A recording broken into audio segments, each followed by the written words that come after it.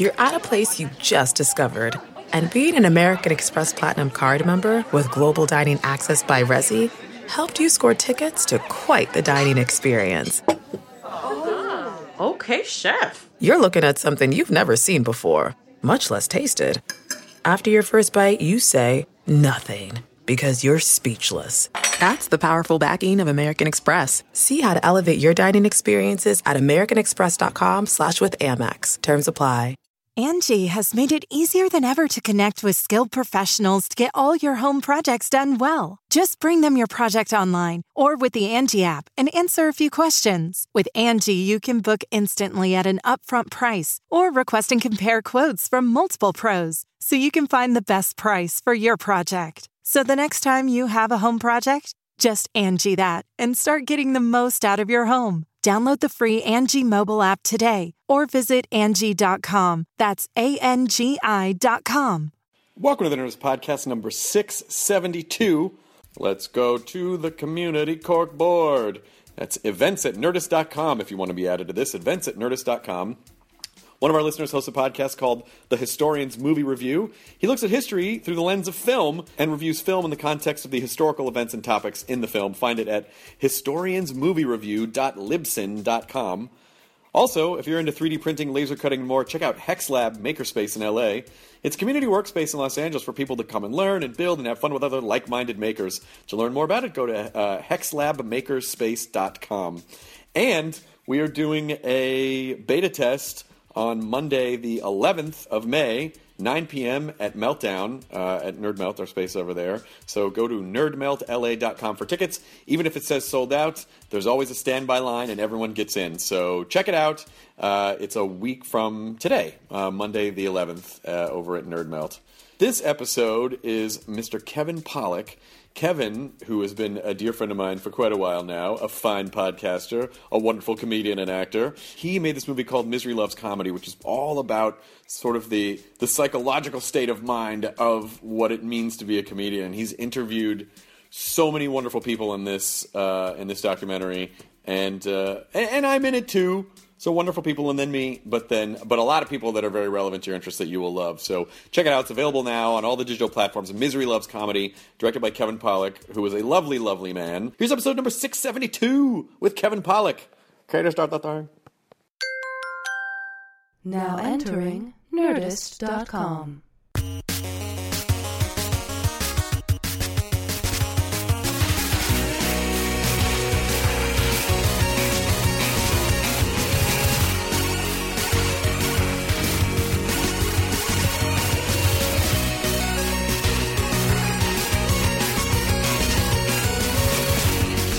Chance to see did they send you the he's shaking his head, yes. I did. Well, I'll tell you what, they didn't. Maybe they sent it to me. I just bought it on iTunes. You motherfucker. Because you're a giver. I like to support. Yeah, I hear you. Me too. So I bought it on iTunes and I watched it last night. And, oh, wow. It was really fun. So, I mean, like, you know what? Save it for the show. We're already recording. Oh, we are? Yeah. Oh, okay. First of all... Yes, sir? It's shocking to me that we've been doing this podcast for 5 years. Like, that freaks me out. Because it still feels like, it's just a thing that we... And I just remembered that you're on one of the episodes that we had to do over. Yeah. Because... Yeah. Oh, the gang's half here. Yeah, it's a reunion tour from the first time at my table. I was just remembering that Kevin is one of the couple of episodes that we had to do over. I think there were 2 episodes we had to do over. Still have that on the... you and Doug Benson, and because the equipment got stolen. Was that what it was? Yeah, I still have my Honda Civic. The equipment got stolen in the Honda Civic and sold. All we had was an iPhone at the time. We used 2 iPhones. And it didn't work out. It didn't work out well. The iPhones from 5 years ago didn't record sound as well. It's some really fat jeans. Came to your house. Dining room table. Yeah, so we had to call you and say, I'm really sorry to say this, but you know all that time you spent. We did a great job of pretending it was all fresh. It was all the different stories. That's crazy. You know, I don't know that we've had a do-over in the 6 years of my little wildly less popular podcast. JPCS? We were one of the first and one of the long-standing least popular. Well, I think it's because I And insist one of the on fastest to go from pay to not pay. Yeah, exactly. From not pay to not pay. Hey, everyone, you like this show. Well, Yeah. would you like to pay for it? Everyone would love to No, do I don't that. like it anymore. Fuck you, Kevin Pollak. You're worse How than... dare you? It was we were up to 1 million downloads a month, maybe, or a week. I can't even remember because it's been so long. We really were swinging, and yeah. So someone said, "Well, what if you charge like, I don't know, 99 cents for 25 of them? Not even for one. Yeah. You know, just so the paywall on iTunes." And I had to sit down with the iTunes fellas, who I'm sure you know, and they said, "Well, you know, we've never charged for a podcast." And I said, "Right, you charge for music. You've destroyed the record label business." For a 4-minute song, 99 cents for 4 minutes. Right, exactly. So you see how it all works out on paper. You're talking 25 hours of content. Well, technically almost 40 or 50 because, you know, mine tends to go a little long-winded, so we average closer to 2 hours per. So it was really ridiculous. And across the board, the internet said, "Fuck you." It was fantastic. And within 10 days, I went back on my show and said, "You're right. I'm an asshole. It's free again." Reminds me of the Jackie Gleason story that he did that show. He did some show in the 60s, like a game show. They did one episode, and people uniformly did not like the show, so he came on next week, and he said... really sorry about that. So now this is just going to be a chat show, and then for the rest of the show, they didn't cancel him because he had a commitment. So he just had his friends on, and they just chatted. It became a chat show. Jesus, that's So you know you're listening to your audience, but kind of shitty on their part not to be like, hey, here's $1 for 50 hours of entertainment. Because it was 6 years ago, I think also the podcast world was so new that people... Yeah, no one knew what to do. If you think they have choices now, they certainly had enough choices then to say, well, all these other ones are free. Why would I? It's very hard to go from free to... I remember talking to you about it, and you said, yeah, it's kind of promotional for everything else I'm doing. And I said, yeah, you're right, but buddy, I got a machete in each hand, and I'm going through the jungle, and if you would just stand behind... And I totally understood why you and Marin and a few others said, good luck, buddy. You know, it was and it turns out there's no correct way to do any of this shit, just the way, the ones we choose. Yeah, for me, it was... I never really thought about trying to make money from the podcast initially. It was just I wanted to reach the widest audience possible. And I knew that clearly a paywall would cut our audience down significantly. And so I just didn't... It was more important for me to get people to like the show so they would come out and see us live and all that stuff. But I still don't know if... anger and hate is really the way. Like when you're a guy who's making a lot of content, like... Hey, $1 for 25 shows like that. To me, I completely understand why you would go. Well, that's not crazy. It's totally. Also, it was the only and remains the only form of entertainment that is free on this level. You know, I mean, truly, It's crazy. No, I mean, so that's why I said to the iTunes guys when I met with them, because they said, we don't. They finally got to the point where they hemmed and hawed, and finally they said, we don't have the code for you to charge for your podcast. It's not even written. So we wouldn't even... So that took, I don't know, 8-10 weeks for them to get someone to actually write the code so that a podcast could charge, because within their system, the algorithm wasn't there, blah, blah, blah. So they said, well, in trying to talk me out of it, they said, so, why? And I said, well, you charge for music, you charge for TV, you charge for movies, you charge for books, you charge for every single form of entertainment except for this. Mm-hmm. So... I kind of feel like I'm getting a big, cold, wet, dead fish in my face of a slap, and as a thank you for all this effort from you. So, anyways, it was much more important for the audience to tell me "fuck you" than for iTunes to tell me "fuck you." So I beat the system. I got them to write the code. That was awesome. Yeah. And every now and then, I'll be reminded. But you saw the film. Let's go back to that. Yeah, no. People will pay for that. They already have. We're doing extremely well on iTunes. Yeah, we shot to #1 on documentaries within 2 days, and And now I've only been bested by documentaries that have been reduced to 99 cents. There's a couple of those, and they tend to do a little bit better. Speaking of the 99-cent model. You know, I hadn't... my girlfriend's mom saw it a few days ago, and she said, "Oh, my mom saw the comedy documentary you're in, and she said you're really great in it." And I was like, "Oh, that's nice." So then we watched it last night, and then I'm mortified when I realized that one of the things you used of me was me talking about the time I masturbated in a church once. Yeah, that was fun for your future ex-mother-in-law.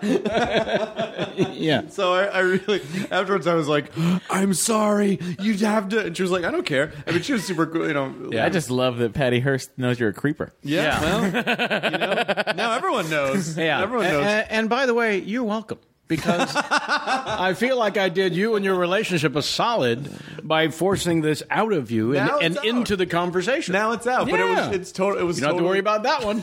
That secret is no more. The funny part about it is that I feel like it sort of did. I mean, I guess it sort of came out of the idea of comics tackling uncomfortable things. Yeah, when Matt Walsh later says, "I made a girl cry in college." Yeah. And I feel bad. It's a real powerful moment. And the truth is, the original thesis, "You have to be miserable to be funny," became the third act. When I had 70 hours of material to edit a 94-minute from, and with no script and no narrative, I kind of had to create one. And in the process, the first two acts were getting to know these people and getting to give a shit about what they do and why they chose this life and what they've gone through. And then the third act is how miserable do you have to be. But we've sort of been seeing all along whether they're miserable or not. I mean, it could have been a series. Like it could have been like a 5 or 6 part HBO doc about comedy. That's in the works. Oh, good. Not necessarily with them, but yeah. No, But someone. Tribeca Films bought the movie at Sundance where we premiered and talks of the series version. Again, with 70 hours of material, it's a little ridiculous. I mean, I don't. That must have been an embarrassment of riches. Of I love this, but I can't. You can't fathom. Yeah, because it's also puzzle pieces where there's no photograph of the puzzle made on the side of the box. No, they're just puzzle pieces, and there's no. You talk about no correct path, just the one we choose. Mm-hmm. Dear Lord, yeah. I cut 17 versions before I showed it to anyone, and then 27 more. I cut for 10 months, and I would have continued to this day if the Sundance submission deadline hadn't stopped me. Oh my god! Because there's just, and also we've sat next to editors in our careers as they push the buttons. I had never sat in the vacuum alone and pushed the buttons. That I highly recommend. It is extraordinary. It's the final rewrite that you've never thought. In my case, I've always heard directors say that editing was the final rewrite. In my case, I think it was the original script because again, there wasn't one when I went in, so I had to write the script in editing and then rewrite it. It was kind of like a reality show. You get a bunch of footage and then you sort of... the original reality shows. Now the reality... That's not how they work anymore, Now they're Chris. scripted ahead of time. Oh, yeah, of course. Yes. By consultants. By consultants. My non-union... not in the guild. What does Jamie say when she's quoting The Simpsons? My non-union equivalent? My non-union Mexican equivalent. I think it was the Simpsons quote. Yes. But it's El Spielbergo. Spielbergo. Yeah. Right. But that is a tremendous. I mean, I feel like I would buckle from the weight of having to make those kinds of decisions because you have.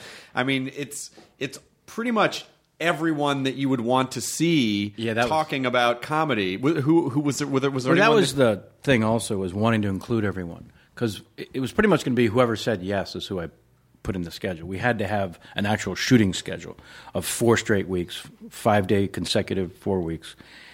And whoever was available in those 4 weeks, 1 week in New York, 3 weeks in LA, is who we got, right? So, with the podcast, you're constantly booking this thing. So it's one of the reasons that they wanted me to direct the movie because I could reach talent. But we had 25 people say yes and were slotted in when we started to shoot, which I thought would be amazing. 25 hours, 90 minutes out of 25 hours. I'm done. Sure. This is great. And as we were shooting, people kept saying yes. And I was a girl who couldn't say no, so we just kept slotting them into the schedule of those 4 weeks. And by the end, we had almost 60. And then the thought was, well, I want them all to be in the movie. Well, 60 to 90 minutes is a minute and a half each. That's no good. Right. So then it was a matter of, I want to get a real sense of these people but I want to include them all. And then once I had to structure it and really write a narrative, is when the chapters and title cards came about. And once the chapters and title cards came about, losing your amateur status, your influence, the Brit who stole from Spinal Tap and other influences, that's pretty ridiculous that Steve Coogan and Mitzi stole from Michael McKean and Spinal Tap. That made me laugh till the end of time. I love the story of, I love the...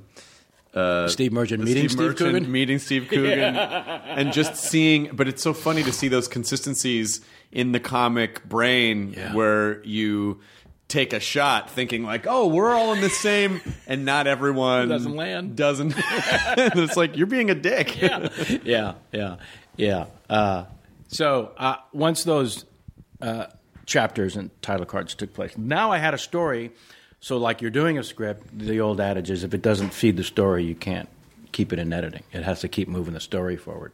And that's, I think, why certain people and aspects got trimmed down, more than I would have wanted ultimately. So the TV, if there is a internet or TV or cable version of this, then it would be focusing on one or two people. Right. Or a theme, a chapter. Yeah. And maybe 3 or 4 people. So I did get a little... And are you nutty. saying using the same footage already shot? Or Not that's in the movie.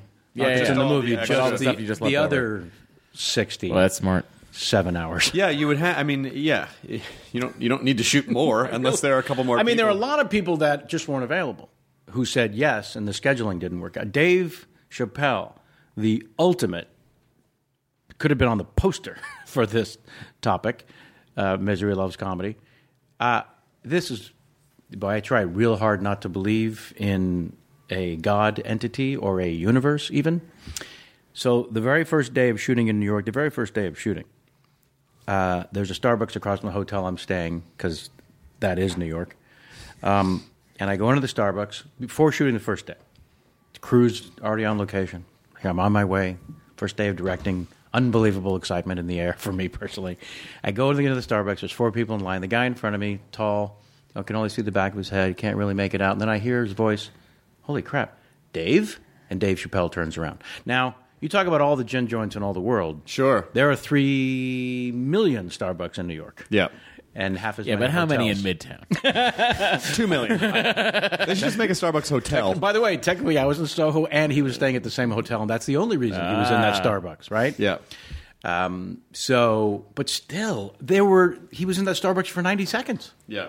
So he turns around. Now I realize I, in fact, have 90 seconds to get my case across to him that I'm day one shooting this movie, and is there any way, you know what I mean? Yeah. How am I going to get Dave Chappelle? The universe has placed him in front of me. Mm-hmm. I've got 90 seconds to not tackle him to the ground. Right. But respectfully force him to do, or, he says yes immediately, gives me his digits. He's off to Boston to do a thing. He'll be right back. I'm going to be there all week. We're going to get him. It's great. And then scheduling just didn't work out. Heartbreak beyond belief.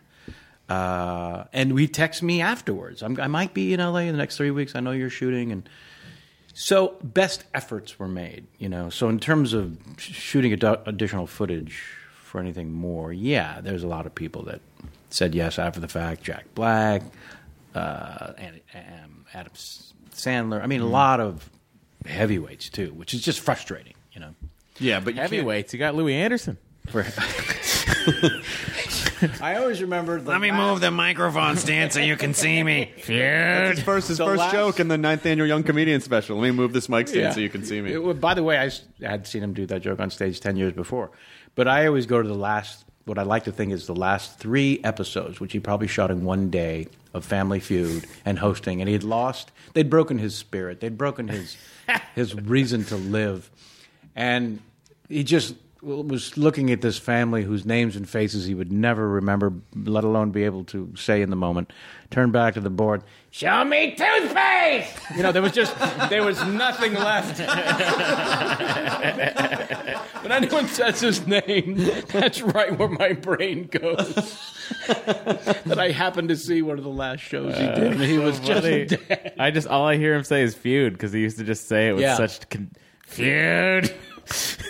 Coming up next on the feud. So, and therein lies the misery of, one of the things I wanted to show in the movie. And people like Judd Apatow talking about, I used to think I would find happiness in editing, or when my movies succeed, right? And then he realized that he found almost no happiness. in their success. And he points out some of my films have not done well, but for the ones who have done well, I found almost no happiness in that. And now I realize I'm finding happiness in the doing of it, the filming and the editing. And I realize that's not healthy. So now I'm trying to figure out how to find happiness in doing nothing, and I'm failing miserably. I mean, that whole section in the film was like, well, there's the movie. Everyone else can go home. I mean, that was literally it. But then everyone just contributed in their own way, obviously, and that became the answer to the question. You have to be miserable to be funny. Turns out misery is a life experience. It's a guarantee with death and taxes. You're going to be miserable. There's no way around it. And then the artist has to articulate. You hear that, Switzerland? You fucks. You have to articulate that misery, right? That's our job. And if you're a songwriter or a painter or a performer or whatever, you have to articulate the misery in either a painfully personal way that maybe the audience is frightened at first and then begins to laugh. Or it's such a universal, as Steve Coogan says in the film, you've just shined a light on what it's like to be human. Yeah. Right? Even Seinfeld 35 years ago when he first did the sock lost in the dryer, that's minutia, but it's life's universal misery. I mean, that's why that joke exists. So the film then becomes a journey of, bigger to me was, children suffer from "Hey, look at me," as I think I'm heard saying in the film, because they're children. They need attention. But I think adults suffer from, "Hey, look at me." Otherwise, Facebook isn't a multi-billion-dollar business. Right. That's crystal clear. But who chooses, "Hey, look at me," as a career, as a profession, to devote your life to the guarantee of rejection through all of it? Yeah, well, broken. Like everyone who does comedy is broken in some way because most are Jews. It's just a weird. Turns out we don't even have the market cornered on that. It's just a weird thing to do. It's just a weird thing to do. I mean, I love it, and when people say I'm trying stand up for the first time, this guy wrote a post on Reddit on our Nerdist subreddit that. He's trying comedy for the first time tonight in London, and he was really nervous. And so I wrote out like, you're going to shit your pants. The anticipation's worse. Once you get on stage, you'll be fine. It'll feel like it's taking forever, but when you're done, you won't be able to remember it. It'll feel like it went like that. And, wow. But just you'll know afterwards if this is something that's really in your gut, because no matter how good or bad it goes, and you will bomb sometimes, if you still say, I got to get back up there and do that again, I don't know if that's really a choice. I mean, you make the choice of whether or not you're going to follow that, but I don't know if you choose the sort of that molecular pull to get on stage in spite of how terrifying or how much rejection or how good or bad you do. You need to be up there or you don't. Yeah. It's that simple. Yeah. I mean, I don't... America's number one fear above death is public speaking. Thankfully. Because therefore, those of us that choose to do it look special. And it's almost like there's a weird sort of flip in the brain of a comedian who, most of them have a bit of social anxiety or are weird in social situations. But you could put them in front of 100,000 people and it wouldn't be But you put them like one-on-one in a room with like 3 or 4 or 8 people, and it's like, I don't know, it feels weird. Yeah, oh yeah, we do have all social anxiety.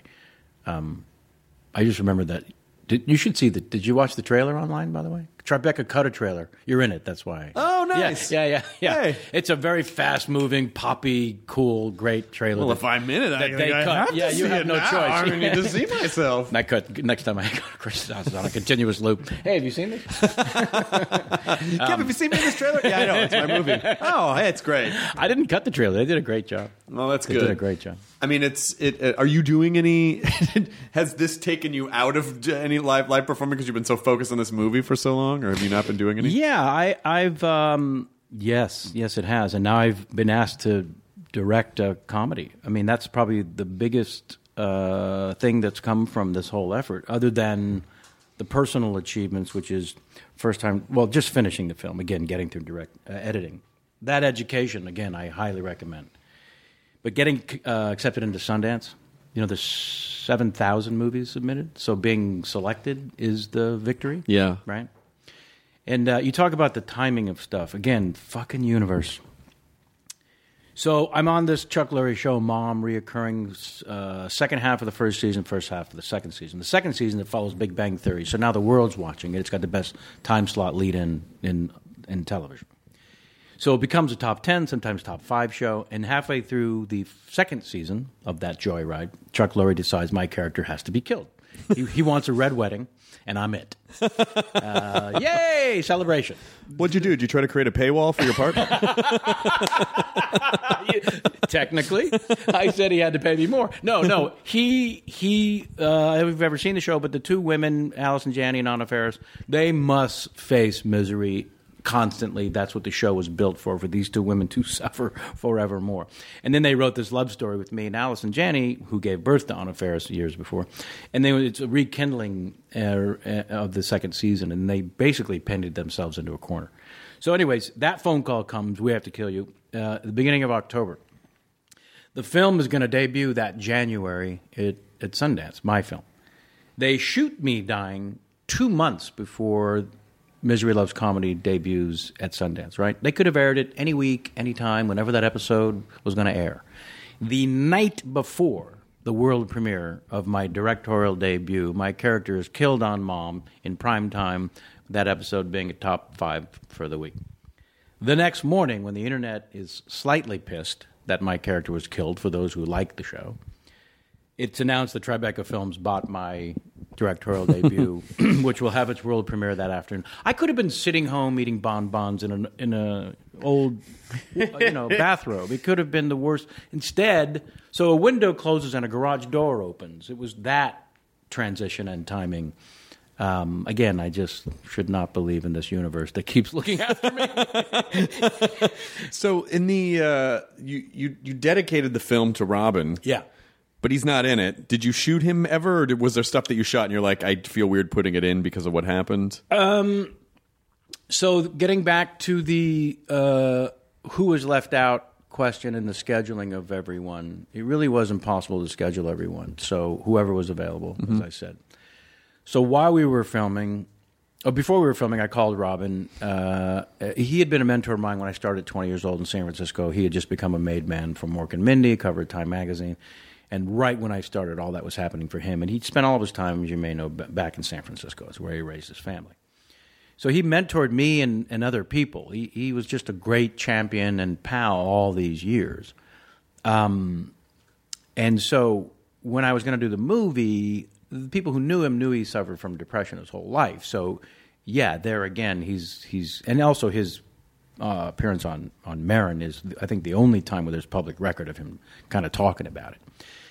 So when I called him, he was in the middle of shooting the TV show, the half-hour single camera, so that's 12 or 14-hour days, 5 days a week, the same exact time I was shooting the documentary. So there was physically no time unless I was willing to take the entire crew and go and sit in his trailer and wait till he had a free hour, and this just wasn't going to happen. Right.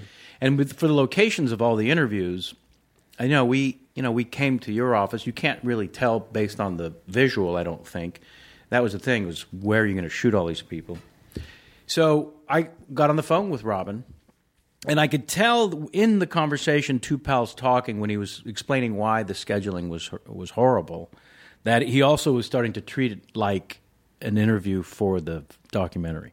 The conversation slowly became a therapy session and a very focused conversation on the subject at hand. And then we ended up having a second, and both of these lasted an hour. Starting with, I really want to be there, I'm sorry I can't, and then 49 minutes of what the subject matter actually means to him. Mm-hmm. And there was never even a thought that went through my head of recording it. I was just talking to someone who I knew was close to the subject, someone who had been a mentor of mine and a friend, and not to mention world-renowned talent who would rise to the top of the names on the poster. But to hear the two of these long conversations that meant the world to me. And then when he passed, I was in editing.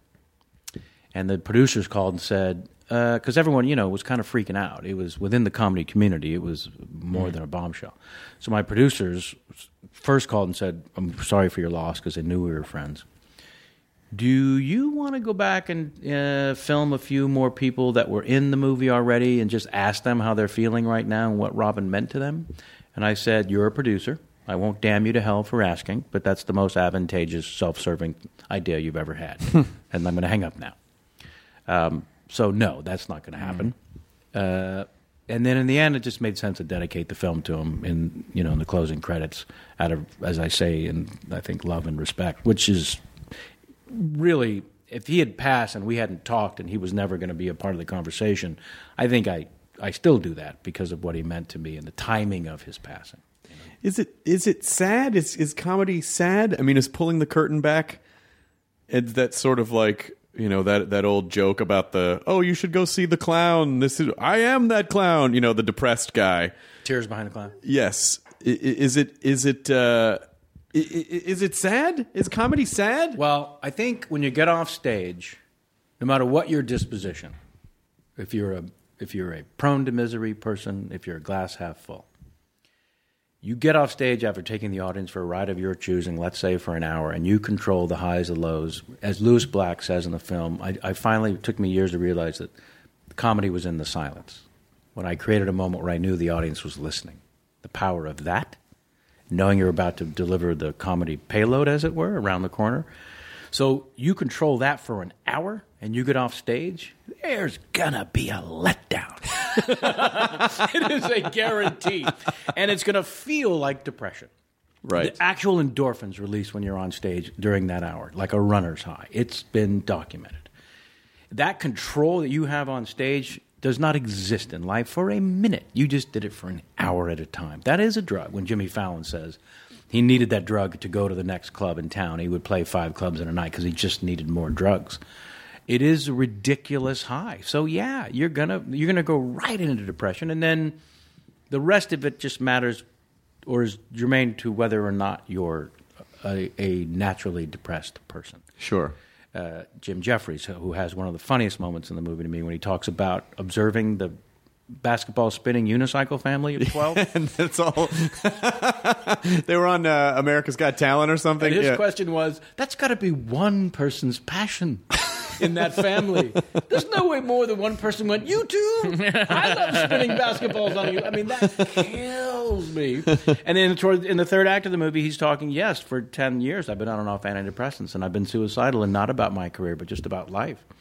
That's the same guy who was ridiculously funny and honest about it, and then also raising his kid. And how am I supposed to make sure he's normal? Because I was raised without money, and now he's raised in a rich family. And how do I make sure he's not a fuckwit? Yeah. Do I take him on shitty holidays like I had? But then I want the coconut in the island. Right. He's saying. And, all of that stuff was just him talking. None of that's from his act. In fact, I thought the basketball spinning unicycle thing was a bit. And I asked him afterwards when I was in editing, because I kept coming back to it because it made me laugh so hard. And I called him and said, is this a bit from your act? Because I'm not so sure I want it in the film. If you were passing off material as conversation, of course. That's not cool. And he said, no. And I said, then it should be a bit, because it's amazing. And he said, no, I haven't done it since. I kind of forgot I said it. And I said, well, you should do it. He said, no, it's in your movie. That's good. But it's a phenomenal bit. You know what I mean? So I think the misery when you come off stage is heightened if you have it in you already. And if not, you just crave that power and control. Well, I think it's also an emotional crash the way that you would physically crash if you just ran really hard for an hour. So like if you ran a marathon afterwards, you're going to be a little lifeless, and so you devote so much of your energy to like keeping the energy up that you're just, it's like you've scooped all the coal that you have on in your reserves in that hour. It's biological. It doesn't even have to be emotional or mental. It's interesting you said, because like for me, the high of the doing stand up in front of a bunch of people is the immediately after it's done. Is when you feel high, because it's like, thank God that's over. We did it. Yeah, wow. But the more it's funny because when you first start out, 5-7 minutes feels like an eternity, and then 15 minutes feels like whoa. And then someone has you do 20 or 25 or 30, and then you're like, wow, maybe I can scrape it together. And then when you first start headlining, you're like, fuck, 50 minutes, an hour? God, how am I going to fill that? And now I feel like it goes by like that. Like it's no... Yeah. So it's really trying to control the experience as it's happening. But yeah, I do... Someone just told me I was at some venue, I'm trying to remember what it was, that you had just played there and ended up doing like an hour and a half when you were scheduled to do an hour because... the room was just so great. Oh, I did 2 hours in Madison Yeah, I did 2 hours, and I've never done 2 hours on stage before, and I certainly would never go, I'm doing 2 hours tonight. Yeah. But I'm going to need to do 2 hours. I don't know what you've planned. But I know you're only paying me for one. Yeah. It didn't feel like 2 hours to me, and the audience course seemed not. into it for the time that it was there. I didn't feel like I was holding them hostage for 2 hours. Like It's like the last 45 minutes you kept looking into the curtain pointing at your watch. Are we? Oh, you're not going anywhere. Lock the doors. But it was fun. It was really fun. Well, there's the drug again. And for Matt, you can't wait to get off stage. It's just the joy of being done. Accomplishment. I like finishing things. Accomplishment. It's the real joy of just going like, that's done. One more notch on the done belt. Yeah, that's an interesting take. I think if you did stand up a lot, Yeah. it would shift. Because you do stand up so rarely Yeah. now that it is like a feat when you're able to do it. You go, oh, I can still do that. And it might seem like a chore. Oh, it always seems like a chore. Everything's a chore to me. Yeah. Nothing is not a chore. Well, There's no waking up in the morning. Waiting so long to hear those words. we got Going. Everything's a chore. And I we've can't just be bothered arrived to at do the anything. bigger I issue. can't, and the biggest, but for me, it's like Here's your sucks fucking because documentary. I You just follow him I around. cannot slow down either because I can't stop because Nope. I hate that more than doing stuff. Yes. But so you're a prisoner of your own drive. Chore. It's Everything's a chore. fucking insane. Like I should be living life. Like once I wrap up here, I should go home and just be By the way, laying around I doing had nothing. this argument with Maron. Because there's very few people more miserable on a moment by moment basis, and he's made a career on it, and he's happy to celebrate it and talk about it openly. And I keep trying to convince him, and he won't listen. Your joy is in that. That's where you thrive. That's where you are an artist. That's where you've now got a greater career because you found the platform and you just keep being miserable because he keeps insisting he wants to get to a place of less. And I said, you'll shrivel up and die. Yeah. The idea of retiring for most artists sounds good on paper, or a vacation looks terrific in writing. Yeah. But when you go to do it, you just lose what made you either, you thought, miserable or technically happy. Well, maybe Made you feel alive. I almost kind of wonder with some people if they almost have like like mirror settings for a game controller where you flip everything. Like they identify opposite values of things. So they go, oh, well, I need to be this, but I'm always this. And it's like, oh, maybe that state is actually what you think you want. You just don't recognize. I don't know. I think your settings really. I think it's like trying to figure out if your settings are where you want them to be. Yeah. Yeah. And I don't know the answer to that because I think things that I used to identify as like, oh, this is what I want. When I look back and I go, no, that actually was not. That's what I thought, but that's not the way it actually was.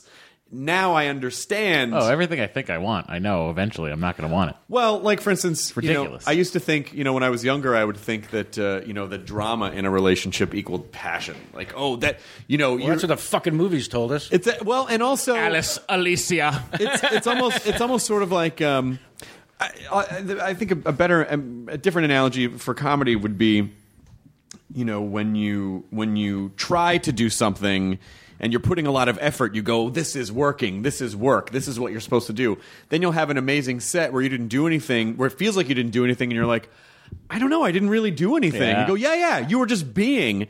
So it's the idea of being versus doing, and I used to think the value was in feeling the effort. But now I sort of feel like the value is in not feeling the effort of like you're just being, you're just existing, and you're not trying to force a result. You're just yourself. I do that. I just exist constantly. But it's it's always the lead up to whatever it is I'm going to do. Once I go to do the thing I'm doing, I just exist in the thing. To me, but for me, it's always the preamble to the fucking thing I have to do. I think, Matt, whenever you have to go do anything, whether it's go to work, go on vacation, even. Go on vacation, take a bike ride, do anything. The second you decide, like, all right, I'm going to do this, I imagine the theme to Dirty Jobs plays in your head. All right, well, it's a dirty job, but someone's Ambition ultimately is the fuel, Right. Whether it's the ambition to accomplish something that you set out your mind to do, or to achieve a part of your career that you've not been allowed to attempt, the ambition is ultimately the thing that keeps driving us. And then along the way, we find out what we actually enjoy and don't enjoy. But the train just got it moving. Mm-hmm. And, I said yes to directing this movie. I read the script, and it's based on a high concept, but it actually happened. This guy, Ken Baker, wrote a book about it. When he was 30, they found a brain tumor, benign, and they removed it, but it was pressing against his pituitary gland, and he went through puberty at age 30. Oh, my God. Exactly. Now, that's a high concept. You could go into a studio and pitch, but it actually happened to this fucking guy. And so the second act, when it happens, is hilarious and hijinks and arch and great, but that first act just needed to be way crazy grounded in reality as we get to know this guy and care about him and his friends. And it wasn't. So when I was asked I went in and read the script and went in to meet with the people about directing it, I just said, fuck it. I'm going to tell them what's wrong with their movie. And there was something about ambition not being in the way or fueling it or pulling me into this job. Oh, my God, I get to direct a comedy. Someone even heard buzz from the documentary and there's interest. So the ambition train said, go fucking take that meeting and get this job. You get to direct somebody else's comedy, you stupid son of a bitch. Say yes, yes, yes, yes, yes until you're on the set. And I went in and said, here's what's wrong. I don't care about these two lead characters because all of their friends are dickheads. What is the deal now with everyone's friends being assholes, douches, and dickheads?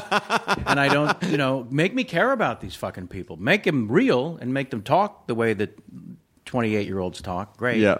But why is this guy the douche? Why not just make him successful and handsome? People think he's a douche because they're envious or whatever, but he's not actually a douche. He's just a successful, handsome guy. So anyways, I went in there and told them everything was wrong, and unfortunately they said, great. Now go do that. And so ultimately, but there was one of the very few things, moments where I got off the ambition train and just said, I'm actually going to have an artistic take and a point of view on this, and let's see what happens. Yeah, well, I think it's just about adjusting your goals as opposed to, your goal in that moment was to make something that you cared about, which can still have the same result as the ambition-based goals, or better. But I think they're a little more rewarding than just like, I want to be rich and famous. You know, like that's. Or I just get to do this again because that was the ambition train. The first thought. Oh, it was a knee-jerk instinct. And I get to do this again. It also creates fear because you're afraid of losing this. I'm afraid of not getting that. I'm afraid of and staying on the train. And that stuff gets. But you gotta work. Because fear leads to anger. Anger leads to hate. Hate leads to suffering. And then you have a movie. Suffering leads to the dark side. Yep. And then you get $75 billion worth of movies. Guys, I'm still worried about me. Yeah. What? I never really thought about it. Do you want to talk about it, or is I it never really thought about it. Everything's a chore. This is all a chore.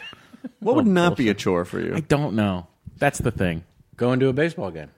Still a chore. Really? I got to park. Where am I going to park? Yeah, everything's a fucking issue. Now, let me ask you a question. Yep. Your fiance is one of the coolest fucking people in the world. Yeah, she's fantastic. So how does she handle that? She's very good at everything. She's good at... No, how does she handle you? Yeah. Oh. How is she with the... Oh, I don't know. The king of chore? That's a great question. Because are you constantly feeling comfortable enough around her to complain about everything being a chore? Yeah, drives her crazy. That drives her crazy. Does it? Yeah. Interesting. Don't create a self-fulfilling prophecy where you were trying to drive her away so that you can go, look what happened. Oh, no, I don't have that. Okay, good. Well, then at least you don't have that. Because Dory's fucking rad. Here's the thing. Here's the problem with me. Yeah. I think everything's a chore, but I also know everything's going to work out fine for me. It doesn't matter what's happening. I'm like, you know that? Ultimately, it's going to be fine. You know that. Yeah. In your heart. I've dumb lucked my way into everything. So I've this ever is done it. in my But this life. is a. But this is a.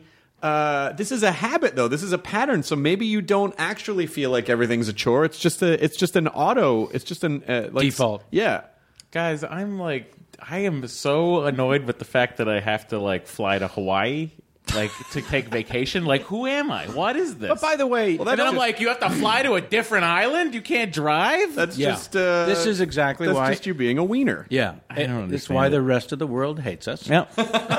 First of all, Yeah. but also, look, we're definitely one of the things I was hoping to accomplish in the movie was getting people to talk about the struggle of choosing a path. In this case, being funny, right, and then learning along the way what you do and don't like about it.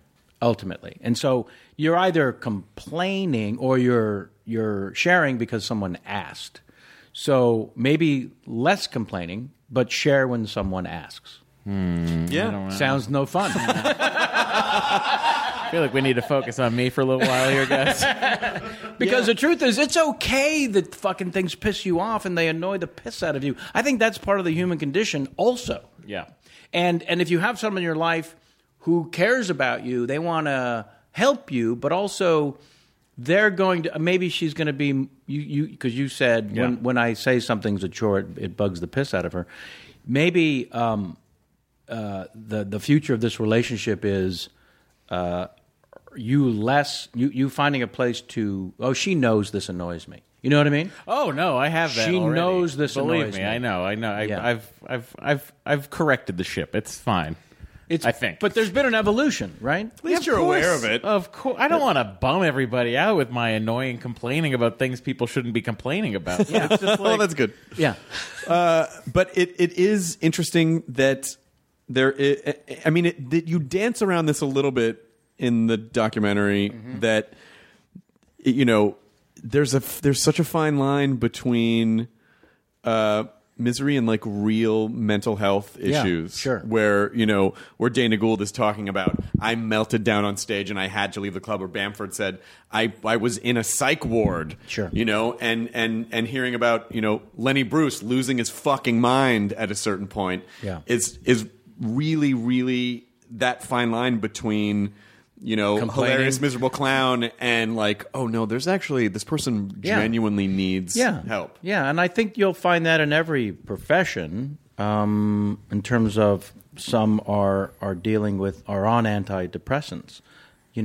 So that's another reason why I wanted to show the range of experiences and not just focus on the chemically imbalanced. Well, I love what Penn Jillette said about everyone has these problems. It's just that it's called show business, so you're showing people what your problems are. Everyone, these are human, Yeah. But I do feel like performers are particularly sensitive and particularly prone. But why? That's one of the things I wanted to try. I think it's part of the package. Yes. I think the thing that attracts you to it is part of the whatever the broken thing is. It's all part of it, because it's just too much of a coincidence. Yes. It's too much of a coincidence that many people would be like, I'm anxious, depressed, socially awkward. It's like if you took a sociologist in and had them break down everyone's profile, I think you would see so many bizarre similarities and probably things that you wouldn't even like.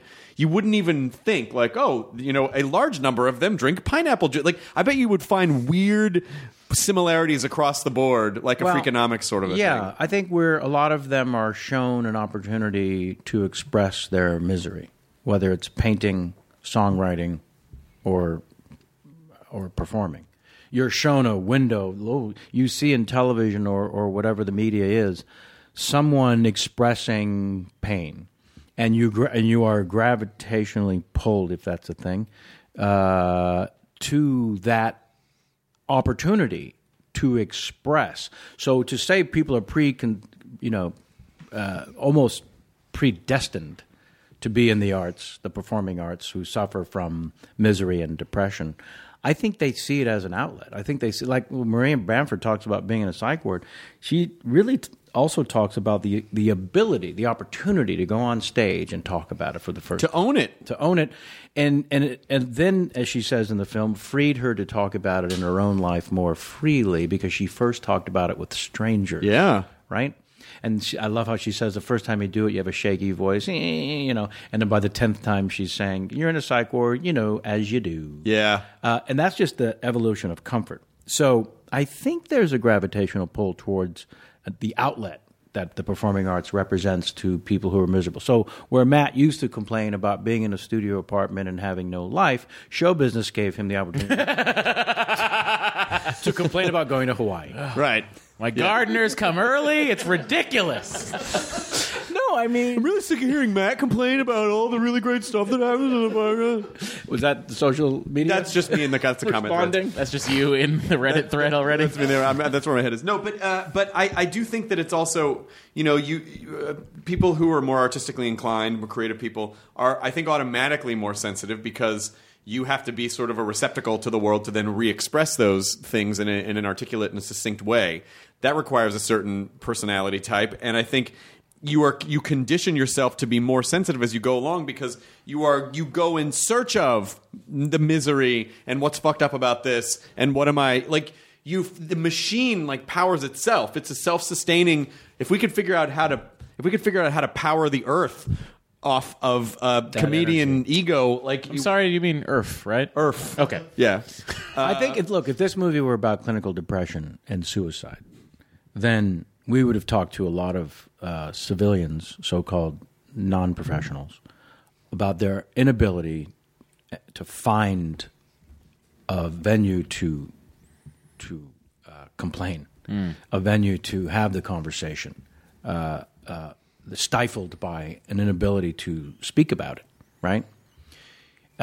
So the performers who had clinical depression or chemical imbalance in their existence prior just found an outlet to express and to talk and to get better that way. And I think the majority of people who suffer from chemical imbalance and clinical depression do not. Mm-hmm. And that might be the thing that stands between them and feeling better on occasion, is just being able to talk about it. Well, that's interesting. You know, when you say, you know, to hear Jimmy say that, Fallon say that it's like a drug, I always hear people compare it to crack, you know, but maybe it's actually more like Ritalin or so, you know, like maybe it's more like a medical drug, and it's this type of personality is creating that chemical release in their brain to calm down. Like you're self-medicating with performing, so that it's not like a street drug. It's more like a prescribed drug, and that's how we deal with that. And actual endorphins released, as I said. Yes, when you're on stage. Yes, that drug is technically a calming, comforting, wonderful cashmere sweater. Yep. So the idea that you could go back up there and feel that way again, other than Matt, who just can't wait for it to be over. But I feel that way as soon as it's done. As soon as it's done, you put on that sweater, you put on that cashmere, and you go home. Zip it up. Yeah, baby. So yeah. So look.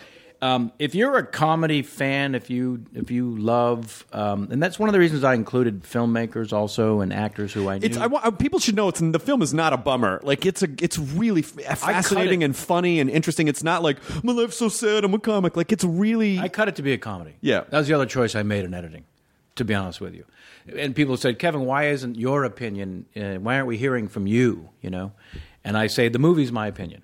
I had 70 hours to choose from, and I chose every one of these sentences very fucking carefully and for 10 months before these 94 minutes of sentences got put together. So the film is my opinion. And quite frankly, I had to decide early on, is this going to be a comedy with insight and drama in occasion, or is this going to be a drama with comedic relief?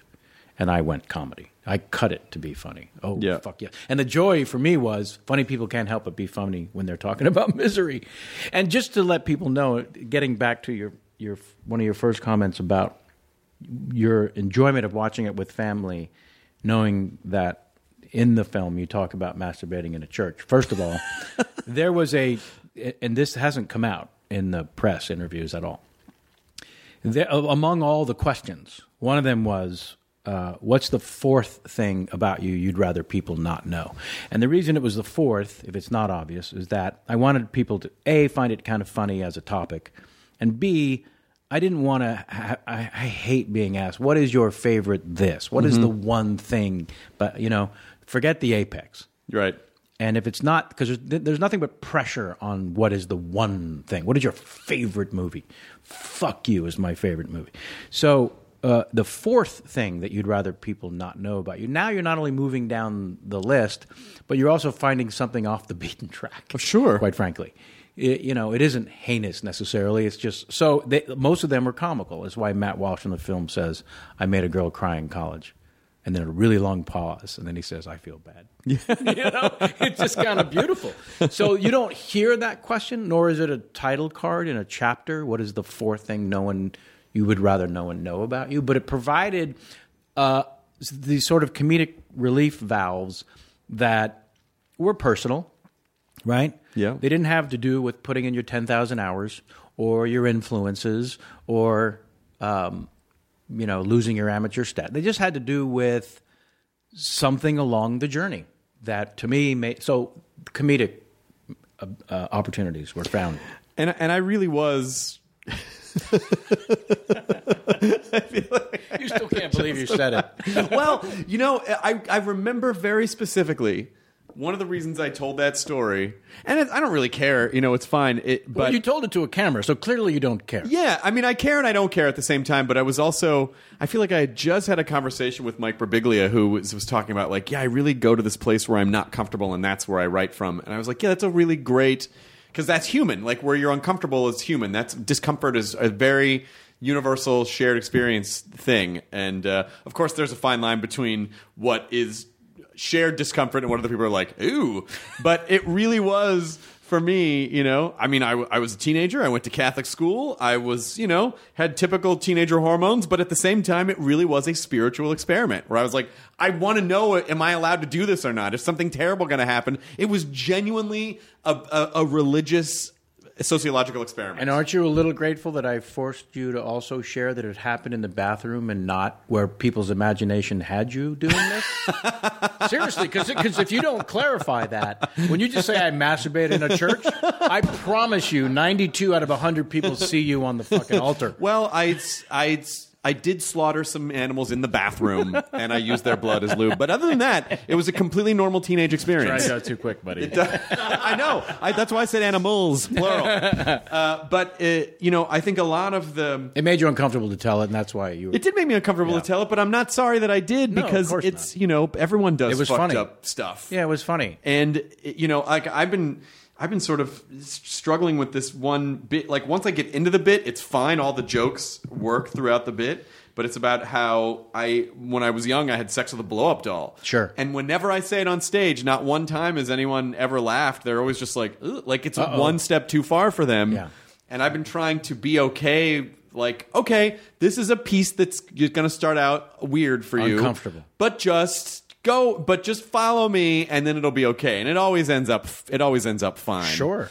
But I think, to your earlier point, a comic on stage for an hour is, so much of us live in just this internal life. Yep. Where we've constructed this picture of the world that's very us centric. Sure. And people did that because of something we did, or this and that. It's very, and so being on stage is getting out of that for an hour.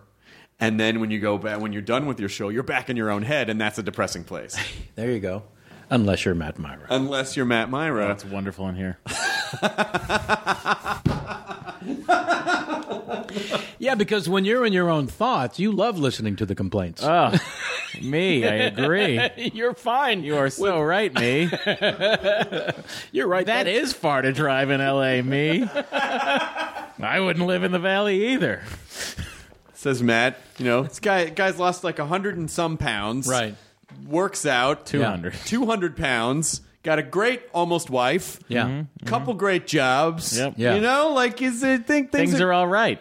But I had to buy the Volvo in Torrance. So when I need to get it fixed, I got to drive to fucking Torrance. I know, Matt. No, you it don't. Is. Yes, I got to go to that dealership. They have a 5-year thing. You get whatever bullshit. I take it back. Your life is shit. Guys, are you telling me that I could do this at any Volvo dealership? Yes, I am. I thought that was part of the deal. There goes Matt. And if not for $37, you can get TaskRabbit to drive it. Wait, you gonna turn the do it for you? Yes. Wait a second. Yes. Not even a full-time assistant. There's an app on your phone called TaskRabbit, and they will actually drive your car and get it fixed and drive it back to you for about $37. And I'm just picking that number arbitrarily, but it ain't much more. How you feel now? Better. I'm here to cure. Guys, I can't wait to do the show on Friday at the Wilbur Theater. I'll see you there. Oh yeah, you'll be at the Wilbur. But And if not, TaskRabbit should be a sponsor. it's they should. Clearly. Or you could get By the way, there's also 48 other apps. or you could get Matt Myra's app Chore Donkey, where you can make everything feel like a chore. It's just a picture of Eeyore. I don't feel Everything's a chore. That's your book. It really is. There you go. That's your special. That's your book. Are you going to do another special at any point? I don't know. I it's so daunting to me to put together a new 80 minutes from which I can cull an hour of what I would be thrilled with, to be honest with you. It's daunting. It's daunting. I have spent my life, since age 10 doing stand-up comedy. So now at this point, I have more respect and reverence for not being able to say, fuck it, and taking a year off to put an act together, which is what I think for me it would probably take. And I've never been able to use writers, so that's not a possibility. But when I was at the Tribeca Film Festival just this last week and doing all the press and stuff, Artie Lang came to one of the screenings at IFC Center and just happened to run into him out front. And I said, oh, geez, I wish we had known each other prior. You would have been on the poster also, given your own sharing. And then he was doing a set at the Comedy Cellar, which is half a block away. And, my stand-up experience was San Francisco. It wasn't New York. So when I finally got to New York, someone said, go to Catch a Rising Star, and that's where I worked out. And then Caroline's on Broadway became the place I would actually work. And I missed the whole Comedy Cellar experience. Mm-hmm. And when I went there after the IFC screening of the film and to see Artie Lang do a set, it was the first time I walked into the Comedy Cellar. Oh. So how ridiculous is that at this point in my life? And then SD walked me from the little club around the corner to the bigger room. I got both experiences. And, man, I felt like instantly booking a 40-city tour just from that 19 minutes. Yeah. So it is forever earlier today doing an interview. So now that you're acting and directing and blah, blah, blah, what is your the favorite question? Mm-hmm. And I just involuntarily came out of me. Being on stage, taking the audience for a ride of your choosing will always be the greatest high I will know. I mean, the editing of this film was an amazing education, and being in that vacuum, I felt more alive than I had in years. Being able to show someone the assemblage of that time, right? But still, being on stage and just, it's the ultimate creative experience by far. What's the fourth weirdest place you've ever masturbated? Fourth. In my trailer on the set at Warner Brothers while shooting the TV show Mom. That's not weird. We can knock on every trailer at Warner Brothers. Someone's jerking off in it. Oh, yeah. Yeah. Oh, every trailer. You do not want to go into those trailers with a black light. No. Well, maybe because I was shooting a show called Mom.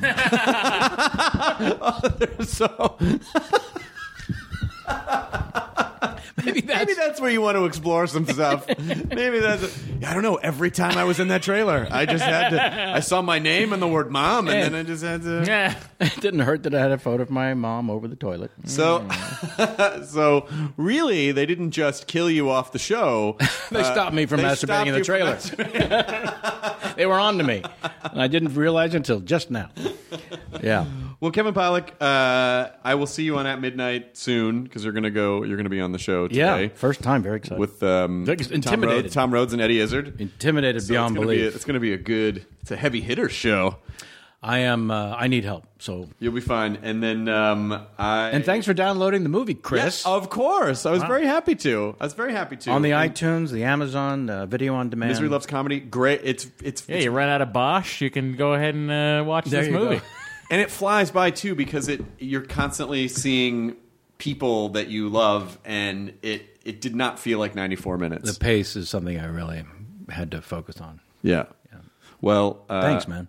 Well done, and I hope you... Good to see you again, not in my dining room. I know. Well, I hope you stay happy, but maintain just enough misery to stay funny. Thank you. Enjoy your burrito, everyone. The end. Now leaving Nerdist.com. Enjoy your burrito.